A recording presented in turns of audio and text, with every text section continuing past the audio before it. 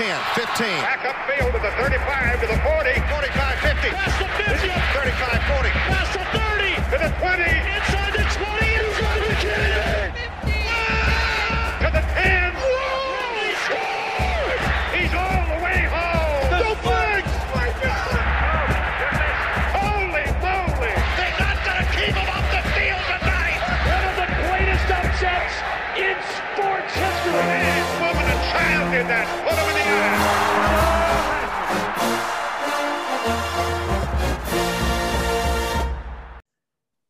Hello again, everyone. This is the Old College Try. This is your host, Tim Highland, and joining me, as always, is my co-host, Mike Unger. Mike, except for issues unrelated to college football, I am currently on cloud nine. Wow, that's surprising and enthusiastic and a thrilling thing to hear. Why are you so excited, Tim? My preferred college football team is off to. I told you before our show before the season, I could have legit seen them 0-3 or 3-0, and here we are. And look, we could have been at least 1-2 at this point. Huge plays and key points in games. But a great road win over Wisconsin, a great home win over Auburn, which was a spectacular scene. And here we are, number 6 in the country and looking really good. And life is good right now, Mike. Congratulations. It was quite a scene all day from the beginning of game day to the end of that Auburn game. Happy Valley looked like the place to be. And a couple things about the whiteout before we dive into the game. It looks like really an incredible experience for the fans. It looks like it creates an environment unlike any other, and people on game day and others were really kind of going out of their way to call it the greatest environment in college football. I think Fowler said in all of sports, which to me seemed a bit hyperbolic, but whatever. He grew up in Happy Valley. He's got a place for that stadium and that program in his heart. But quick question, all week I noticed Penn State only 6-6 heading into the Auburn game during whiteouts. So why is that? I mean, it's an incredible atmosphere, no doubt. And I'm sure it's a lot of fun for the fans, but it seems not to matter much on the field. I think the obvious answer is it's reserved for the biggest game of the year. And half of those are Ohio State, which is the issue. Right. Or they're teams that are better than Penn State. Exactly. Yes, exactly. But it really looked super fun. I watched the game on my roof, a perfect night in Baltimore, and it was a great experience. Even translated to television even translated to television on mute with music on. I will we'll get into the game later. I'll say one last thing. So today I was listening to Reese Davis on the Packers show, which we both love, and I think he described the whiteout scene perfectly. And I am in total agreement. He's at we've been to LSU, and I've told people like I've never experienced anything louder than LSU. I don't know if you have, Mike, but that roar at that was like unreal. Okay. I was super impressed with Outson. I thought Outson, when it got loud, got super, super loud. So I would never claim in a million years that Penn State's the loudest stadium in the country. It's loud, but it's not the loudest. Reese Davis just said, the difference is, he's like, the whole experience is one thing. Mm-hmm. Also, he's like, no other place is sustained loud like Penn State. He's like between this is all like the stadium people like queuing them up and stuff. So it's kind of like manufactured, but he's like from start to finish, it never really gets quiet, which is like unique in a way, right? They have them going. So I thought he was like, he's like not the loudest, but it's sustained, and that's something different in college football. So yeah, that's an interesting observation. Anyway, so Mike, what was your weekend besides watching the whiteout on your roof? I watched the noon games. Well, I started by watching. It's a horrible problem that I blame you 100% for. I watched Arsenal instead of College Game Day from 10 to noon. They got the win there. That was nice. And then I watched the noons in my basement. All kinds of great games at noon. So I had 3-4 games going at noon. Then we headed out. Actually went to watch Purdue Notre Dame at a Purdue bar in Baltimore with a friend of mine in Notre Dame, or pardon me, a Purdue grad, and then came back, and a couple friends came over and went on the roof for the night games. And I was also the lone survivor who made it through BYU Arizona State, which we'll get to, which was a tremendous game. I could have forgotten this because my brain's not the best, Mike. But was I aware there's a Purdue bar in Baltimore? I don't think you were. No, it popped up well after your time here. And by a Purdue bar, I mean like 3 Purdue people go there occasionally, and the bartender will turn the game on if they're there. I do love that though. That's 3 to me counts. That counts. Yeah. No, it's impressive. They did not have a drum of any size with them. It would have been cooler if they did. I did love during game day someone took video of the drum being driven to the field by some random pickup truck. Yes, and I was the random pickup truck is a perfect way to describe it. I mean, and it looked like it was bungee corded down by like my dad and me when I was in high school or something. It did not look very secure in the bed of that pickup, but I guess it did. It was an intrastate trip, so it made it there and it made it back presumably. So the truck was not branded as a Purdue truck, right? No, and also the drum did not look secure to my uneducated eye. And we're talking about an engineering school here. So Jack was asking me, he's like, "What's the thing with the drum?" And I'm like, "Oh, Purdue they bring the world's largest drum to every game." And he's like, "He's like, what do you mean?" I'm like, I don't know if it is. But they say it's the world's largest drum. It's 10 feet tall, I think, or something they said. He looked up and he laughed hysterically. He's like, "This is ridiculous." I'm like, "That's college." It is ridiculous, and it's even more ridiculous that Notre Dame wouldn't let them bring it in. All right, let's get right to the weekend review. We'll start, of course, with Penn State 28, Auburn 20. Mike, I'm a big fan of David Jones, Harrisburg Patriot. He's been covering that team now for 20 plus years. Went to Ohio State. He's seen some football in his time. He said in his day after wrap up that to him, all things, the game, the atmosphere, the build up, all of it, to him, it was a top 5 Penn State game ever. Wow. I'm not sure I'd put it there for a few different reasons, but a really great game. I'll start with the positives for Auburn. Tank is a pretty good tailback, Mike. He's fantastic and perfectly named. Yeah, and look, me as a Penn State fan, that one drive when it was like we literally could not stop them, it was like 7 yards a rip. It's like, oh, this is a problem, right? Yeah. And our front seven's pretty legit. Bonix, I wouldn't say he played poorly. He didn't make plays. Can I jump in with Bonix real quick? I completely agree with you. He didn't play poorly, and my point with that is that he's just not anywhere near an elite quarterback, and Auburn is not going to be anywhere near an elite team with him at quarterback. His record on the road is 4-6. He can't make some of the throws. You can see that. Again, even saying he didn't play poorly, he's just not an elite quarterback, and Auburn has a mid-level ceiling with him as their quarterback. I also thought Auburn lacked for weapons at wideout. Didn't really have a go-to person there. Their front seven, I thought, was excellent. In the run game, outstanding. Pretty much shut Noah Cain down. They did not sack Clifford one time. That's incredible. Pretty remarkable. A lot of hurries, but never got home. So that's curious to me. Positives for Penn State, it must be said, Sean Clifford has an up and down career, but 28 of 32 for 280 and I think 2 touchdowns, only 1 pick. The pick was an end of the half kind of thing. He played his best game ever. Jahan Dotson, absolute stud. Superstar. And he's like a top 5 receiver at any program in the country. Yeah, absolutely wonderful. And again, the defense, once again, was really, really solid when they needed to be. Atmosphere was great. I just think, look, for James Franklin especially, that was a really big win for him. I think he kind of like needed that more than obviously more than Harsin needed it at Auburn. Yeah. But yeah, Penn State, you could make a case right now. To me, look, I've watched Ohio because I grew up in Ohio. I feel obligated to watch them every single week. They have not looked good. They have not. No. And to me, you have to say at this point, based on the evidence, that Penn State and Iowa are better or are more deserving to be ranked higher than Ohio State, and they currently are. More deserving to be ranked higher at this point in the season is the right way to put it, I think. Yeah. I agree with you that it must have been just an incredible day from start to finish there in Happy Valley.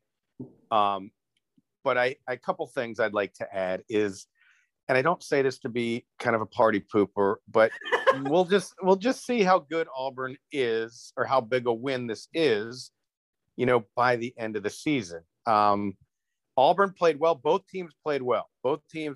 Penn State looked great. It's not to take anything away from Penn State, but I'm just not quite sure how good Auburn is. Obviously, they're a solid program, but is this some kind of like signature win?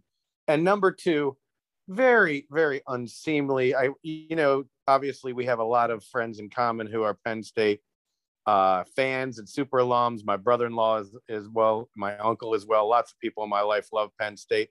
A lot of really, really petty bitching and griping about the officiating. Now, of course, were there blown calls? Yes. The downs was inexcusable. There were some other probably questionable calls, but it got to the point where every call that was being made, my phone was blowing up with, these were the worst refs ever. Why are they? And then what I love especially is, why do they want Auburn to win?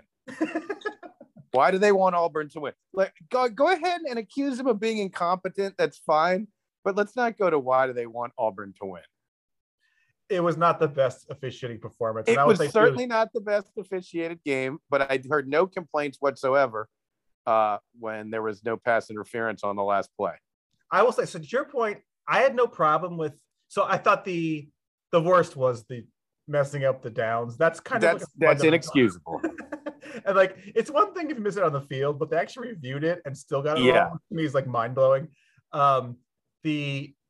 The grounding on Clifford was bizarro. I didn't mind the no call on Nix because it wasn't grounding. It wasn't. Yeah, it wasn't. I didn't think that the no call on Brisker should have been interference. That was just, first of all, a horrific play call by Auburn. It was solely designed to try and get interference. I think there was no, like, you're throwing at Penn State's literal best player. Jaquan Brisker is the best player on the team. Why you're throwing at him? Poor execution. And I will say too, like, I think there is universal agreement right now, and I am fully cognizant of the importance of why we need to avoid head-to-head collisions. Mm-hmm. Targeting is a disaster right now. Oh, I have so much to say about this when we get to the Indiana game, but I completely echo your sentiment. We imbibe a lot of college football media, right, Tim? Yes. I haven't heard anyone defend targeting as it's currently constructed. I mean, people who don't agree on anything agree that targeting is broken and needs to be fixed. And when we get to the Indiana game, I'll talk a little bit more about it. But yeah, I completely agree with you. And again, that call against Auburn was a backbreaker for them. That was huge. Yeah, and, like, it was not a malicious hit. And someone, I forget who was on Sirius today, they're like, oh, I think it was Lugabill yesterday, and he's right. He's like, believe me, every single coaching staff in this country is completely changing the way they teach kids to tackle. This is a priority for them, and none of these hits are malicious. This is not Lester Hayes with the Oakland Raiders in the 70s when he was literally headhunting. It's totally different. It's not even guys taking like 2, 3, 4 steps after the ball is gone, which kind of, I think when targeting first came out, you saw that a lot more. Now, especially with the replay aspect of it, you're seeing just regular football plays in which split-second decisions have to be made, and you can't even really think about making a decision. You're just reacting.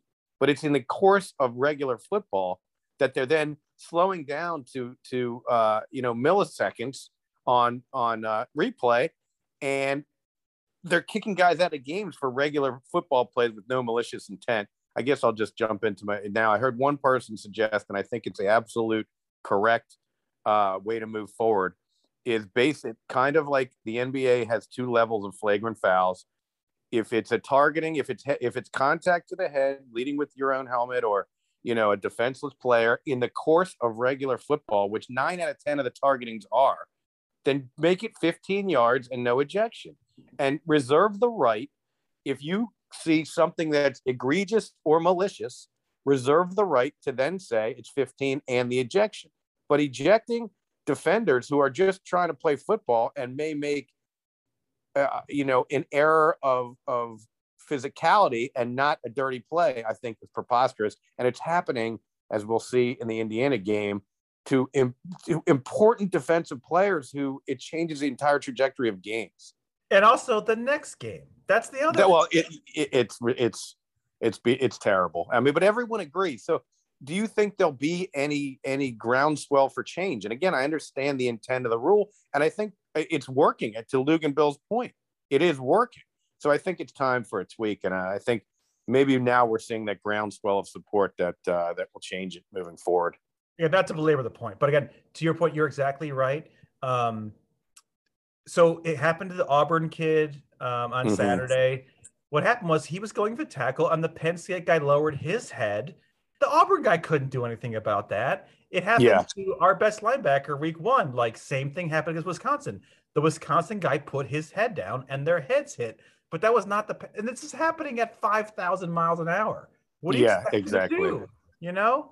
And I think, as we'll see again later, it's happening more and more to the best players on the defense because they're involved in the most tackles, right? They're around the ball the most. So your safety, who's kind of everywhere on passing plays, or your middle linebacker, who's everywhere all around the field, those tend to be the best players on the defense. So the targeting calls are happening more and more to them. And it's just not right. It's hurting. It's not fair to the player, and it's hurting the game. Agreed. So Mike, Bama 31, Florida 29. So I'll be honest, I had a busy day. I didn't see a lot of this game. I was following on my beloved. So, Mike, I was concerned. So it was the weekend before last, and it was the weekend of the Navy Air Force game.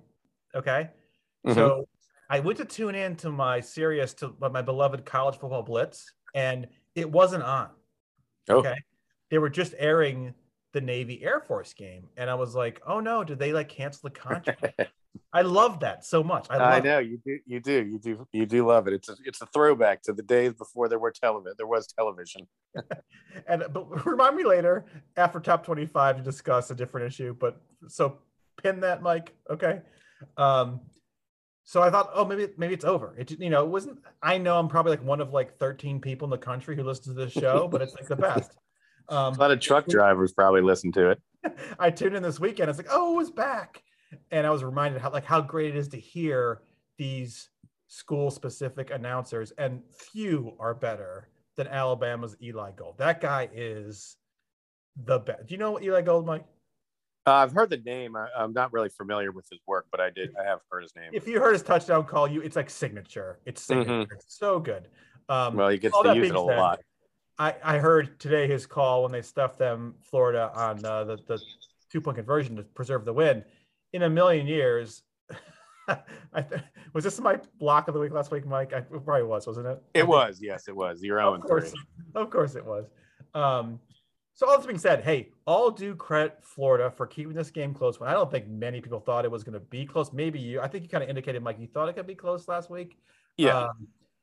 And hey, awesome job, Florida. That being said, and this has been a cliche all week, how happy is Nick Saban that his team didn't play optimally, and now he can just berate them the entire week about how they suck, yeah. Right? This game, I watched most of it. It was a tale of two halves. Alabama looked like Alabama in the first half, but just shockingly, Florida came out and was able to run the ball in the second half, and they played great. The game was sullied by a single Alabama fan at the bar I was at, wearing an Amari Cooper jersey, yelling at the television with his girlfriend yelling whatever he yelled, she would yell the same thing 2 seconds later.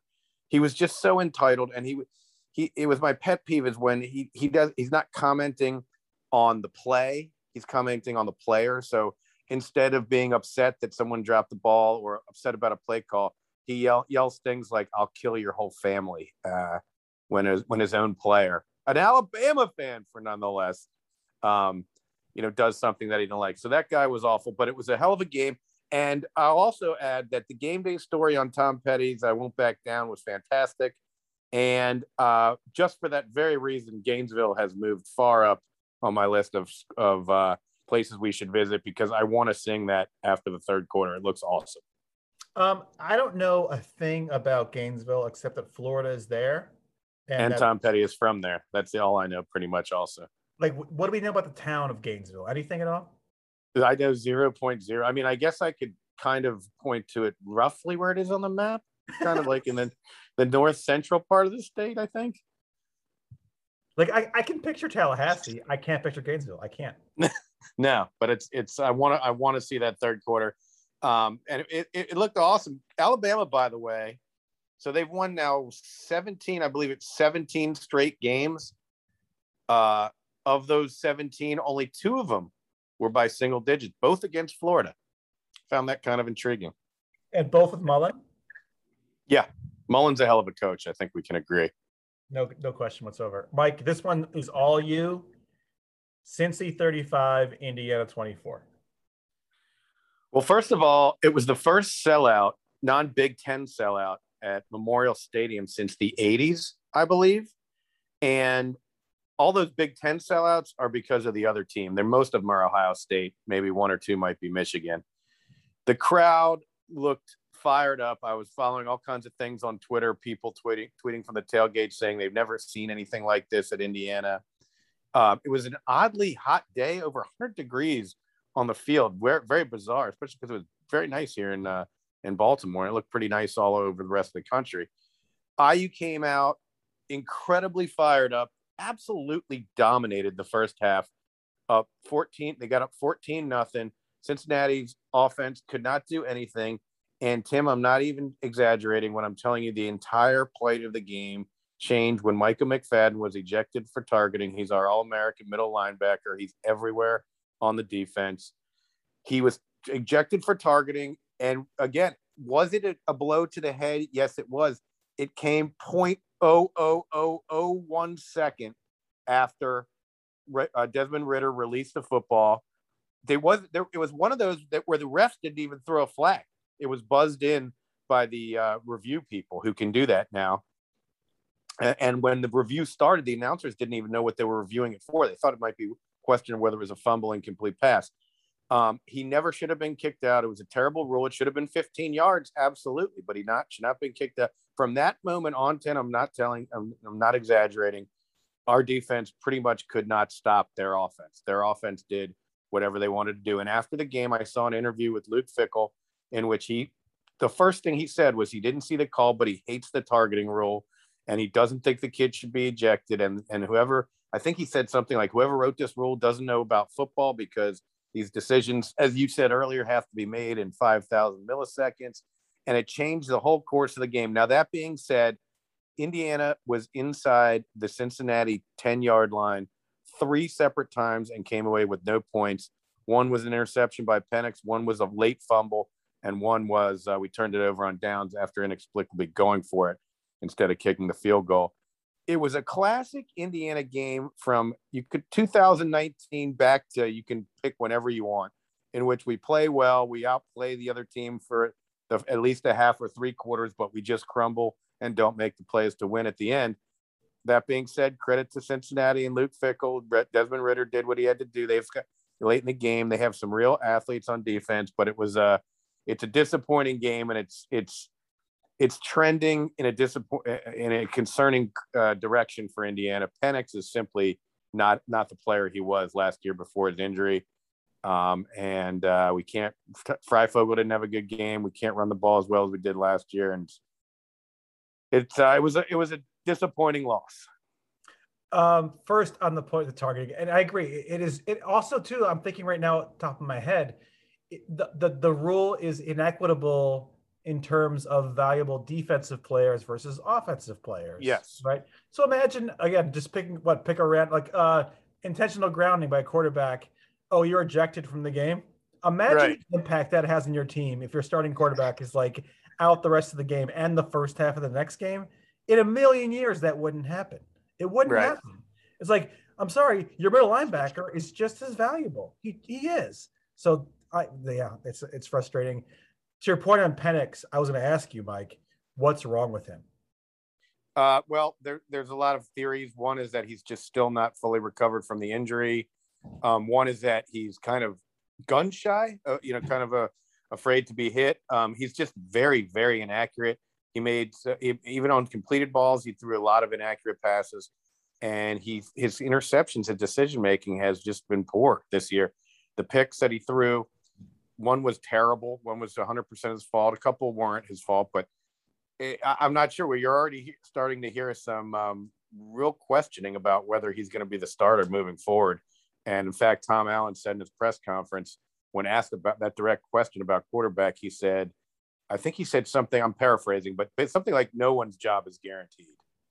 And it was less than a ringing endorsement for Penix. No, I feel bad for the kid. Of course, the injury definitely plays an issue. Yeah.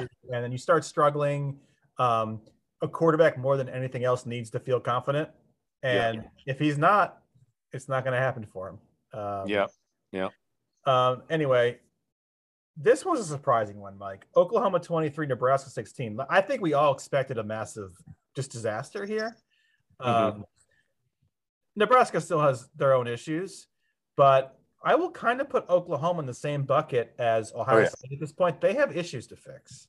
They have issues on both sides of the ball, Oklahoma. I mean, they're precarious 3-0. And you said you watched a lot of this game too. I love watching the game, just seeing those two uniforms on the same field. It was great. Fox always does a good presentation of their noon games. I know a lot of people in Oklahoma were grumbling and unhappy that this game was starting at 11 a.m. Central Time, their time. But I think it was, I love watching the Fox presentation. Of course, DJ Graham, I believe is his name, the linebacker from Oklahoma. Did he make the play of the interception of the year or what? The one-handed acrobatic pick. But what a shrewd coach Lincoln Riley is. They asked him about it after the game. Apparently the pick came on 4th down and Nebraska was on the 24 and he picked it off at the 3. So everyone in the stadium was losing their mind about, basically saying they've witnessed one of the most incredible one-handed acrobatic athletic plays, interceptions they've ever seen. And I agree, it was magnificent. But Lincoln Riley said his first thought was he wanted to challenge it to overturn the ruling of an interception so they'd get the ball on the 24 instead of the 3, which I thought was just incredible that was the first thing that entered his mind. That shows you why he's such a great coach. Yeah, that's I saw that too. And I was like, at first I didn't know what he's talking about. I'm like, what are you challenging again? That shows like, hey, this guy's on top of every single thing happening in the game. Right. Exactly. Right. So with Oklahoma, with Nebraska, I mean, God knows where Nebraska lands after. Like, they probably put so much effort into that game, and it's like, who do they play next week, Mike? Do you know? I don't know. I can look it up here quick. You can anticipate probably a not as great performance next week. You know what I'm saying? Like they're at Sparty next week, which is not going to be an easy game. Yeah, good luck. Good luck. And Oklahoma too. There was so much hype with this team coming in. Like, oh, you have Rattler, he's a superstar, and this is the first year they finally have a good defense again. You just wonder what's going on. Who knows? Yeah, but Oklahoma still has everything in front of them. They host West Virginia next week, which should be a great game and is a good lead into the next game we're going to discuss. Yes, West Virginia 27, Vatech 21. Huge win for the Mountaineers and cousin Dave, noted listener. I didn't see much of this game, Mike. Did you? I saw sporadic parts of it, and it looked like a beautiful day in Morgantown. B, like an incredible atmosphere and great crowd there. West Virginia really controlled the game most of the way, and Vatech crept back into it, and then miraculously had a late chance to tie or even win, but the Mountaineers held them off. And you're right, big win for West Virginia, who I think is looking very good. They easily could have beaten Maryland in the first week and would be 3-0 now heading into Norman. So I think they're a dangerous team to watch. Speaking of dangerous teams, Sparty 38, Miami 17. Remember week 1, Mike, when people were talking like Miami could challenge Bama? And look what a difference 3 weeks makes, right? Maybe Alabama is not quite as good as they got a little more juice out of beating a Miami team that then should have lost to Appy State. They won by 2 and then got absolutely physically trounced by Michigan State. So I watched most of this game on my second television because it was my lock of the week. upping my record to 2-1. And it was physical domination. Michigan State has run the ball right down the throats of every team they've played so far this year. Apparently they have a ton of transfers and everything seems to be clicking for them right now. They're a dangerous team, but Miami has a lot of very, very big problems on both sides of the ball. And I even saw some grumbling. I have a friend who's a Miami fan, and there's grumbling about Manny Diaz, believe me. Like it's Manny Diaz's fault that they don't have a stadium or facility. Yeah. Oh God. But yeah, I agree. Sparty, they're an issue in the Big Ten East. They are. Notre Dame 27, Purdue 13. Mike, you put on your notes.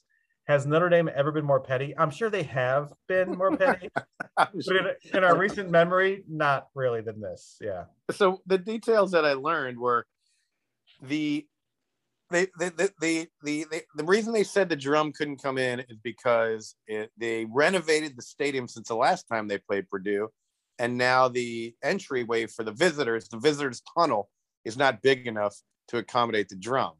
But there are other ways you could, if you wanted them to get the drum in the stadium. Now, why should they care about whether Purdue's drum gets in the stadium?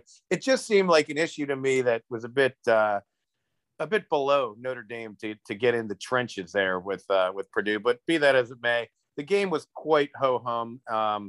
It was close, but you never really got the feeling that Purdue was going to win. At least that's kind of the feeling I got. And Notre Dame, they seem to be a good, not great team this year, and Purdue is a not good and not great team, as they are almost every year. I believe the Irish play Wisconsin this week, Mike. Is that true? They do. Yes, it is true. They're going to lose. By the way, I'm fascinated to know who it was at Notre Dame who flagged the drum issue. Like, think of all the issues you deal with, right? Like Notre Dame athletic department, and someone flagged, "Oh, the drum can't come in." This does seem intentional, right? This seems does, especially with how it got out and how much coverage it got. Someone decided that it was going to become an issue. It's ridiculous. Ohio State 41, Tulsa 20. You asked the question, what in God's name is wrong with the Buckeyes? I don't know, but something is wrong. So I did see that Ryan Day did demote Kerry Coombs, I think his name is, the DC. He's not calling the plays anymore on defense. But the issues go so much deeper than that, I think, to me. And look, the bar at Ohio State is, of course, set very, very, very, very high.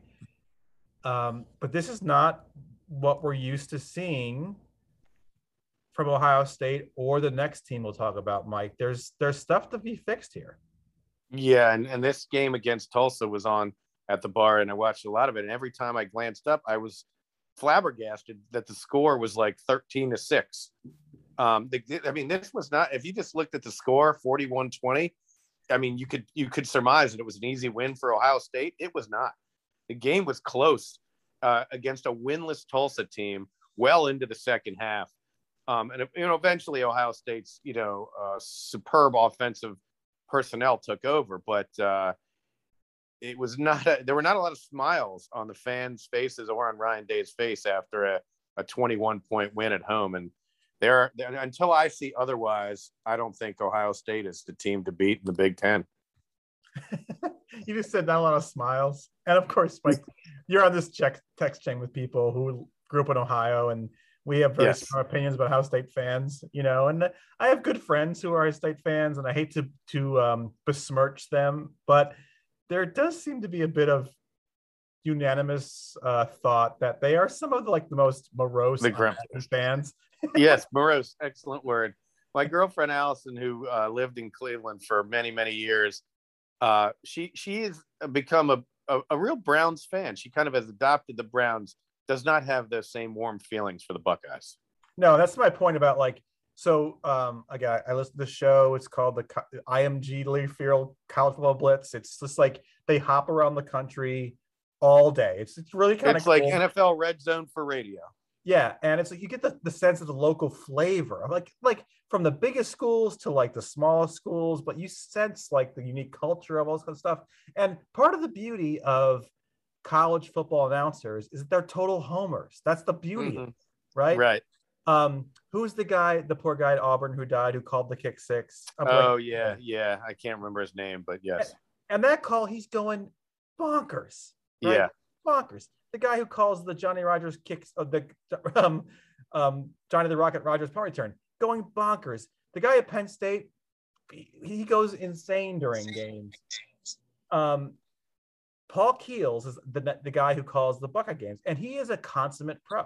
He just super polished, Mike, like you and me, like as broadcasters, you have like certain skills you need to have.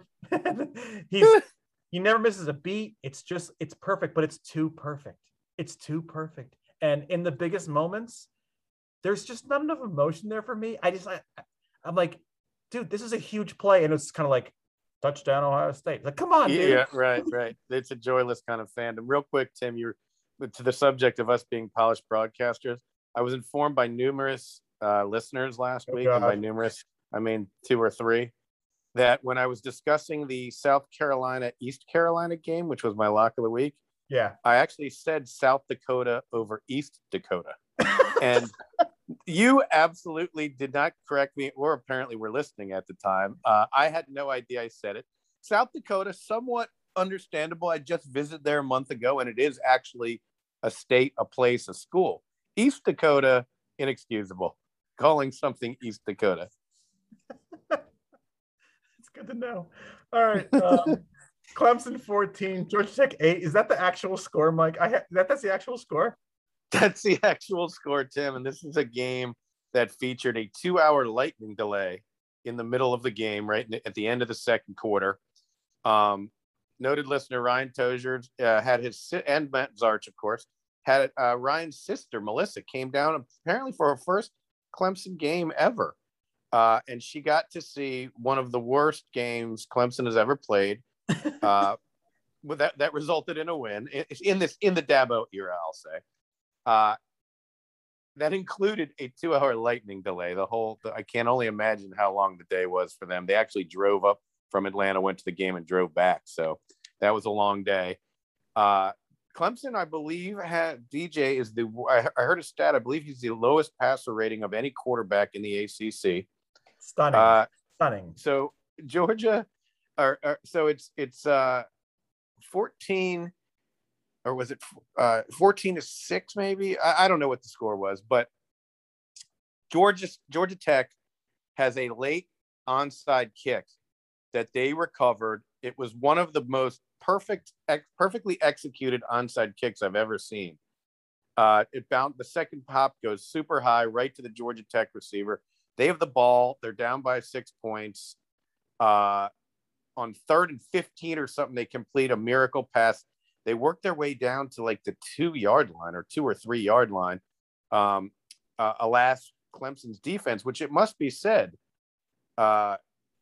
I don't think they've allowed a touchdown all season. They've played incredible football.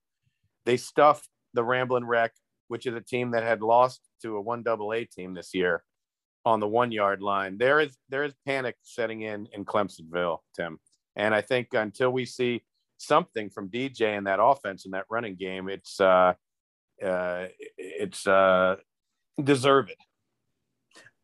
So to me, out of like the Oklahoma, Ohio State, Clemson situation, the Clemson one's the most bizarre to me. I can't figure out what's what, right? All those teams have talent, but them, like, they're 1 year off being like, I don't know. It's a strange, this looks like a cultural issue, right? I have no idea, but it's red flags are up when you beat Georgia Tech 14-8. Ole Miss 61, Tulane 21. Things looking good for Lane, Mike? Oh, Matt Corral seems to be the Heisman leader at this early point in the season. And the reason I put this one on there is because Ole Miss is absolutely rolling, and a lot of people are, they've had some success against Alabama in the past, and a lot of people think they might be the biggest kind of challenge for the Tide this year in the SEC West. And wouldn't it be great for Mr. Anti-Process Lane Kiffin to beat Mr. Process Nick Saban? That would be, what a story that would be if it happened. But we're getting way ahead of ourselves. All right, Mike. So I started watching BYU Arizona State and I missed it. So give me the recap here. 27-17. It was an awesome game. There was a whiteout in Provo, and I know everybody, all the Penn Staters rolled their eyes, but it looked just as cool to me as yours. Maybe, about half the size. And the fans were, an eighth as drunk as the Penn State fans. BYU looks like a legitimate good team. They've beaten 3 Big 12 teams this year. They're 3-0. They've beaten the Arizona State. The game was just wildly entertaining game with back and forth, good hitting. It was kind of like an old school game in which the offenses played great, but it wasn't people running wide open for touchdowns all day long. It there was a lot of balance with both offenses. Both quarterbacks played well. It was just a fun kind of well played game for the Pac-12 after dark, but it was just a catastrophic day for the Pac-12 as well. We'll learn moving in here, seeing that Fresno State 40, UCLA 37 final. Tough one for Chip Kelly. But so not only did UCLA and Arizona State lose late, Utah went down to San Diego State, I believe, and Northern Arizona beat Arizona. So it was a very, very rough time for the Pac-12. Fresno State 40, UCLA 37. Again, 2 weeks ago we were extolling the everything about UCLA, and back to earth, Mike.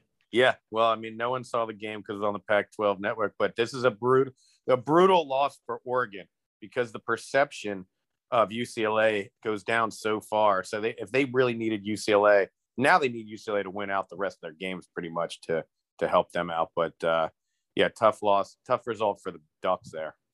Maryland 20, Illinois 17, Mike. I put this on for one reason. It was on Friday night. It was really one of the worst played, most boring games I've seen in many, many years. It was so perfect for being in Champaign on a Friday night. Yeah, you got the feeling that Maryland's players, they had no idea where they were or what day it was. I really believe that. Both teams played poorly. Tagovailoa is a good quarterback. He had a bunch of yards, but Maryland wound up winning it at the end. Very ugly win for the Terps, 2017. But good. They're still undefeated though. Good uniform. What's that? Good uniform matchup. No, Maryland had they were back to their new uniforms with the flag vomit all over everywhere. And I kept showing Allison how great they looked in week 1 against West Virginia with the classic red pants and the Terps script helmet. Anyway, Mike. All right. We're going to do the coaches poll this week, Mike. You ready? I'm ready. All right. We'll do it fast. I can't skip it. It's the best part. So others receiving votes. How about UTSA 1 vote? Oh, that's sweet. Good. Congratulations to them. And probably the first time they've ever received a vote. Rutgers 2 votes. Let me see here. Our beloved Louisiana 17. Maryland 26. Oh, off the heels of that big win against the Illini. Boston College, who I honestly often forget plays college football, has 27 votes. San Diego State 41. Brady Hoke back from the dead, leading. Oh my God, Mike, this is the best. This is the best. All right, I'm gonna read you the top 6. I think Liberty 80 votes. Kentucky 69. TCU 50. Vatech 49. Texas 42. I knew Texas would be on there. Well, they did shut out Rice, so that's a big win for the and Horns. the coup de grace, USC 41 votes. For USC. Here we go. 25 through 21. Fresno State 25, 24 UCLA, 23 Auburn, 22 Oklahoma State, 21 Michigan State. Woefully underrated, in my opinion. Mm-hmm. But kind of funny that Fresno State gets into the rankings by beating UCLA at UCLA, and they're still ranked below them. Still behind them, of course, yes. 20 through 16, 20 North Carolina, 19 Michigan, also underrated. 18 Arkansas, 17 Coastal Carolina, 16 BYU. I just have a hard time believing Coastal Carolina would stay with any of these other teams that you just listed. 15 through 11, 15 Wisconsin, 14 Iowa State, 13 Ole Miss, 12 Ohio State, 11 Florida. I get the feeling that Iowa State is overranked in that. And interesting, Florida did not drop at all after their loss because they played so well. 10 through 6, 10 Notre Dame, 9 Cincinnati, 8 Penn State, 7 Clemson, 6 Iowa. Penn State two spots higher in the AP poll than the coaches poll, huh? Is that Dabo being Dabo? Is he being spiteful, Mike? He probably voted for Georgia Tech. And of course, top 5 A&M, 4 Oregon, 3 Oklahoma, which I'm sorry, maybe we can all agree 2 Georgia, and of course 1 Bama. But even look, this year is the most interesting year in a long time. It is with Ohio State looking fallible, with Oregon playing well.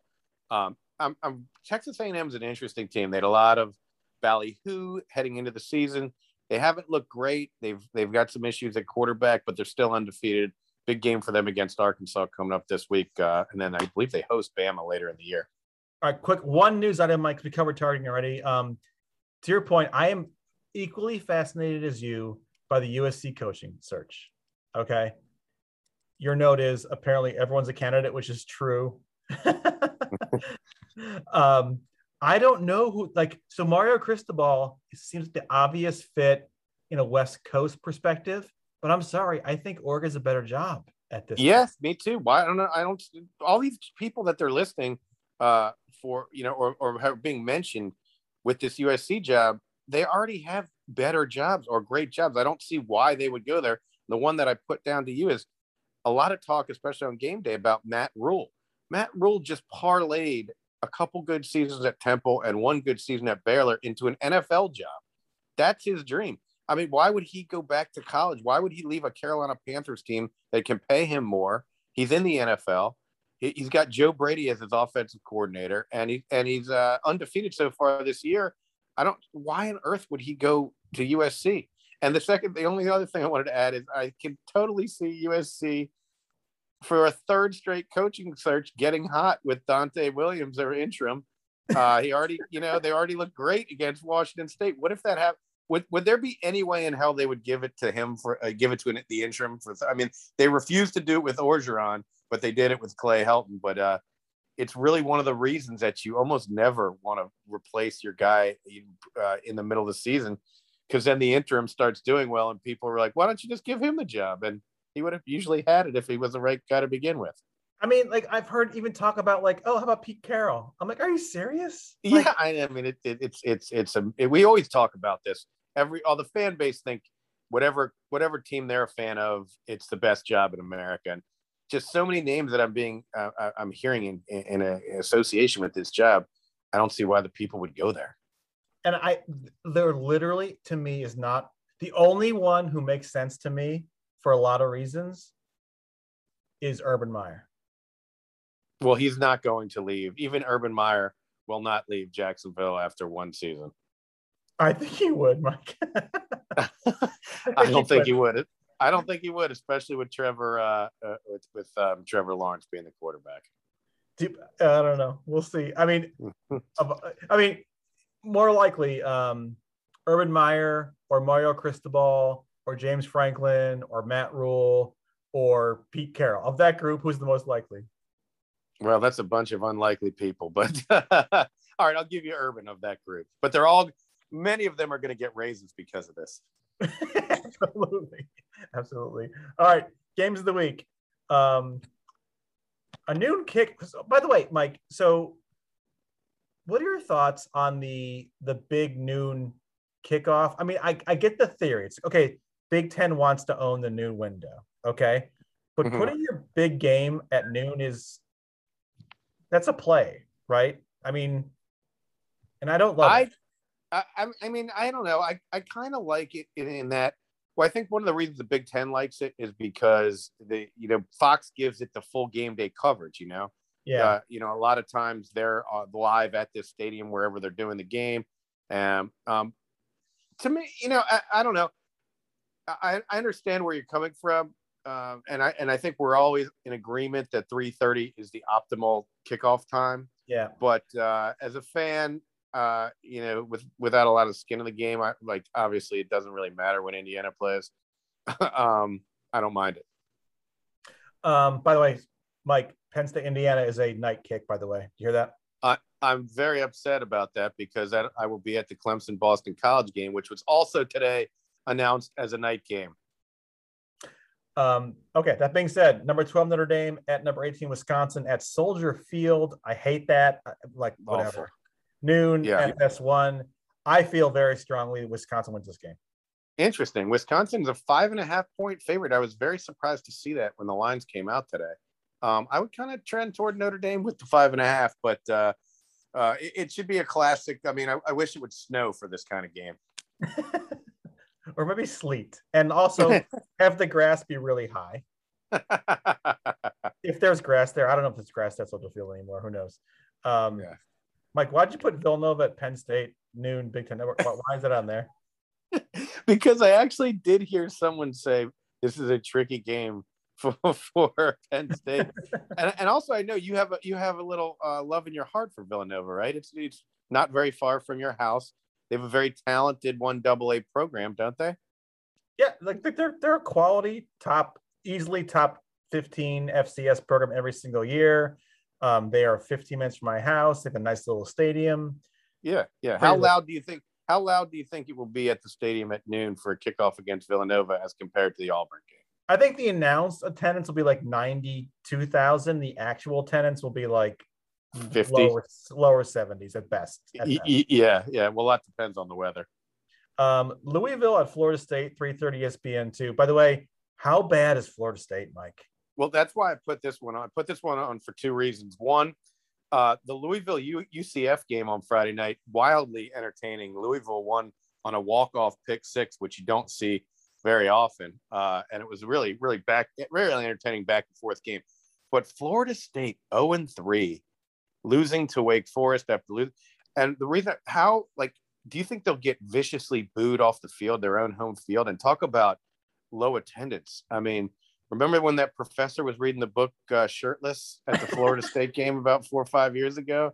Yeah. I mean, the camera people are going to be looking for shots like that. The Mike Norvell era might be, here and gone before we know it. If they I watched this game easily and go 0-4. In fact, I believe Louisville's a 2.5-point favorite on the road. I watched a quarter of this game. I could not encapsulate. Like Florida State looked awful. Just against Wake Forest, you mean? Yeah, terrible. Yeah. Terrible. Yeah, it's stunning. Number 9 Clemson at NC State, 3:30 ESPN. Look, NC State is what they're the Sparty of the ACC. Yes, that's a great analogy. Yes. So God knows what Clemson to walk into. Like, watch out, Clemson.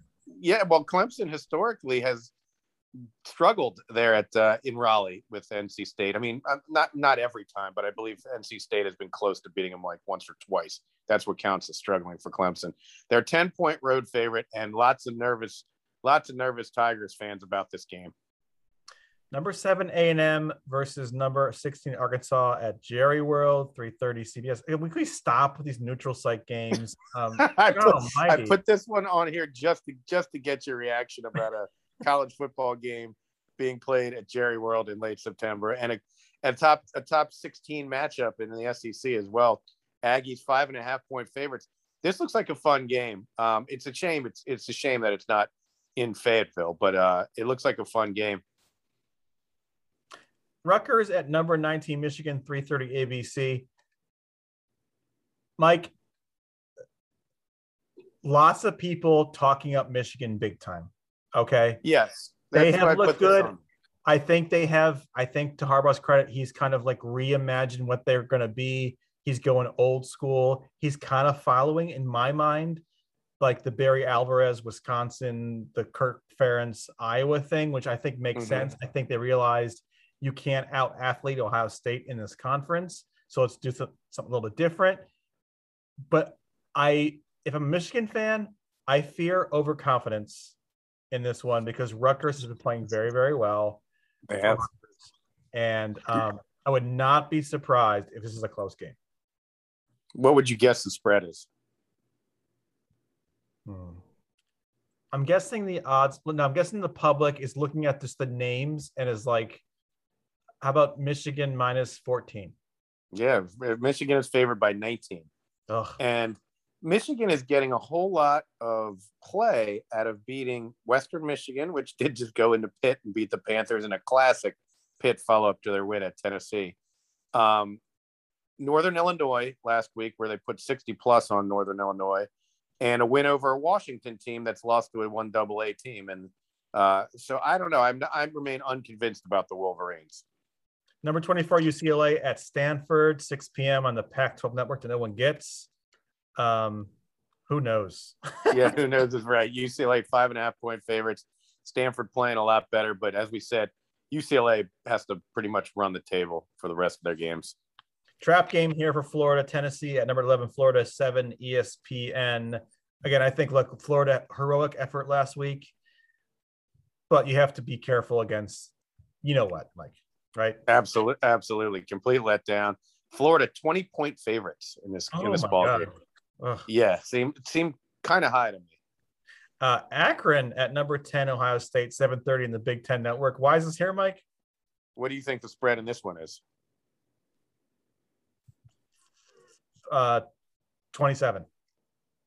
Ohio State by 50. Are you kidding me?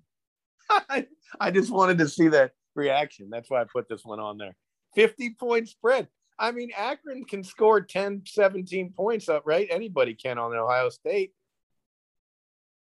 I mean, I'm sure Akron's terrible, but like... Yeah. I know, me too. But I was just stunned at the way we've seen Ohio State play, especially they coming off a win over a Tulsa team that's winless, and they struggled with them into the fourth quarter. I thought 50 seemed a tad high. But then again, it's 50 for a reason. Mike, so in your opinion as a professional gambler, or your experience, how rare is a 50-point spread? Extraordinarily rare. I mean, it's usually against 1AA teams. And so like Alabama is hosting Southern Miss, I believe it is, and they're favored by, I think it's 44 this week. 44. And that's Alabama. So Akron, maybe their whole team is out on COVID. We don't know about it or something like that. But yeah, it seemed a tad bit high to me.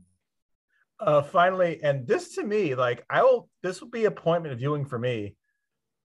Cousin Dave's West Virginia at number 4 Oklahoma, 7:30 ABC. If you're Neil Brown and you're looking for a signature win in your tenure, this is your opportunity, right, Mike?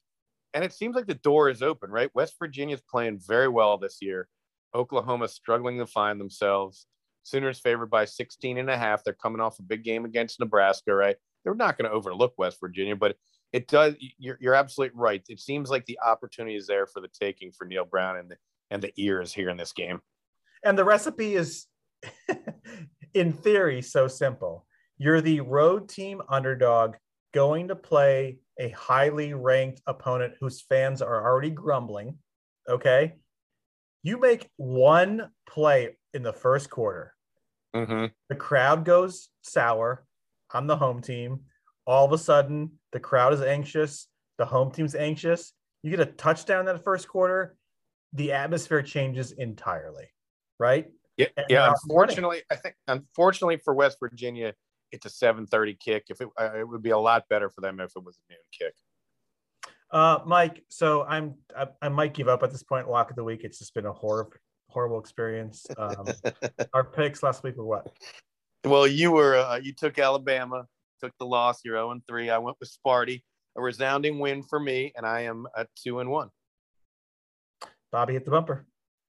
Place bets on college football. Gambling is illegal at Bushwood, sir. I'm shocked to find that gambling is going on in here. You're winning, sir. Oh, thank you very much. What do you mean you don't bet? I mean, I don't bet. You know, I don't gamble. I never have, and I never will. Yeah, right. The Mike Unger 50-50 possible lock, probable loser of the week. Please hang up and try again. Tim, for this week's lock of the week, we are going to glamorous Los Angeles, California, home of Dante Williams and the USC Trojans. Their interim, soon-to-be full-time head coach, 1-0 with a resounding blowout victory over Washington State, 42-14 last week in a game that featured the debut of freshman quarterback Jackson Dart. What a name, by the way. He was awesome. He threw for bunch of yards, bunch of touchdowns, over 300 yards, I think 4 touchdowns. They trounced Washington State 42-14. As I said, this week they host Oregon State, a team that is essentially just like Washington State, right, Tim? They can't be any better than the Cougars, can they? Spread's only 12 points, so I'm taking USC minus 12. I think they've got a new quarterback, a new coach, and some renewed spirit. Level of confidence, Mike? I'm going to go 8 on this one. I really like it. I have 0 confidence at this point. I just like to. As well you should. I'll take the Mountaineers, Mike. Plus the 16.5. I kind of like that one. That was good. I thought you might go Florida too, but I guess or Tennessee against Florida, but maybe your gun shot because the Gators screwed you last week. Yes, indeed. All right, Mike, your weekend is what? I've got a great weekend coming up. Friday off, I'm going to the Outlaw Music Festival featuring Willie Nelson, Sturgill Simpson, Nathaniel Rateliff, Government Mule, and others. And you're going to really have to carry the show next week, Tim, because I'm going camping on Saturday. Won't be around to see a lot of college football, but rest assured, listeners, I'll tape college football final, which, by the way, Tim, the Saturday's college football final featured highlights of the Princeton Lehigh game. I know Lehigh lost, right? They lost. They took a 32-0 shutout defeat to Princeton, yes, but it was returned for the first time in 2 years of Ivy League football, so they showed highlights of all the Ivies. I thought that was a nice little touch. So, as always, I'll be well informed, but I'm not going to get to watch a whole lot of football on Saturday. All right, Mike. Well, this is a great show as always. I will say I'm enjoying the fact that the weather is slowly approaching fall weather. We're not there totally yet, but we're getting close. We are. It's there's only one thing to say. Pachas. Pachas.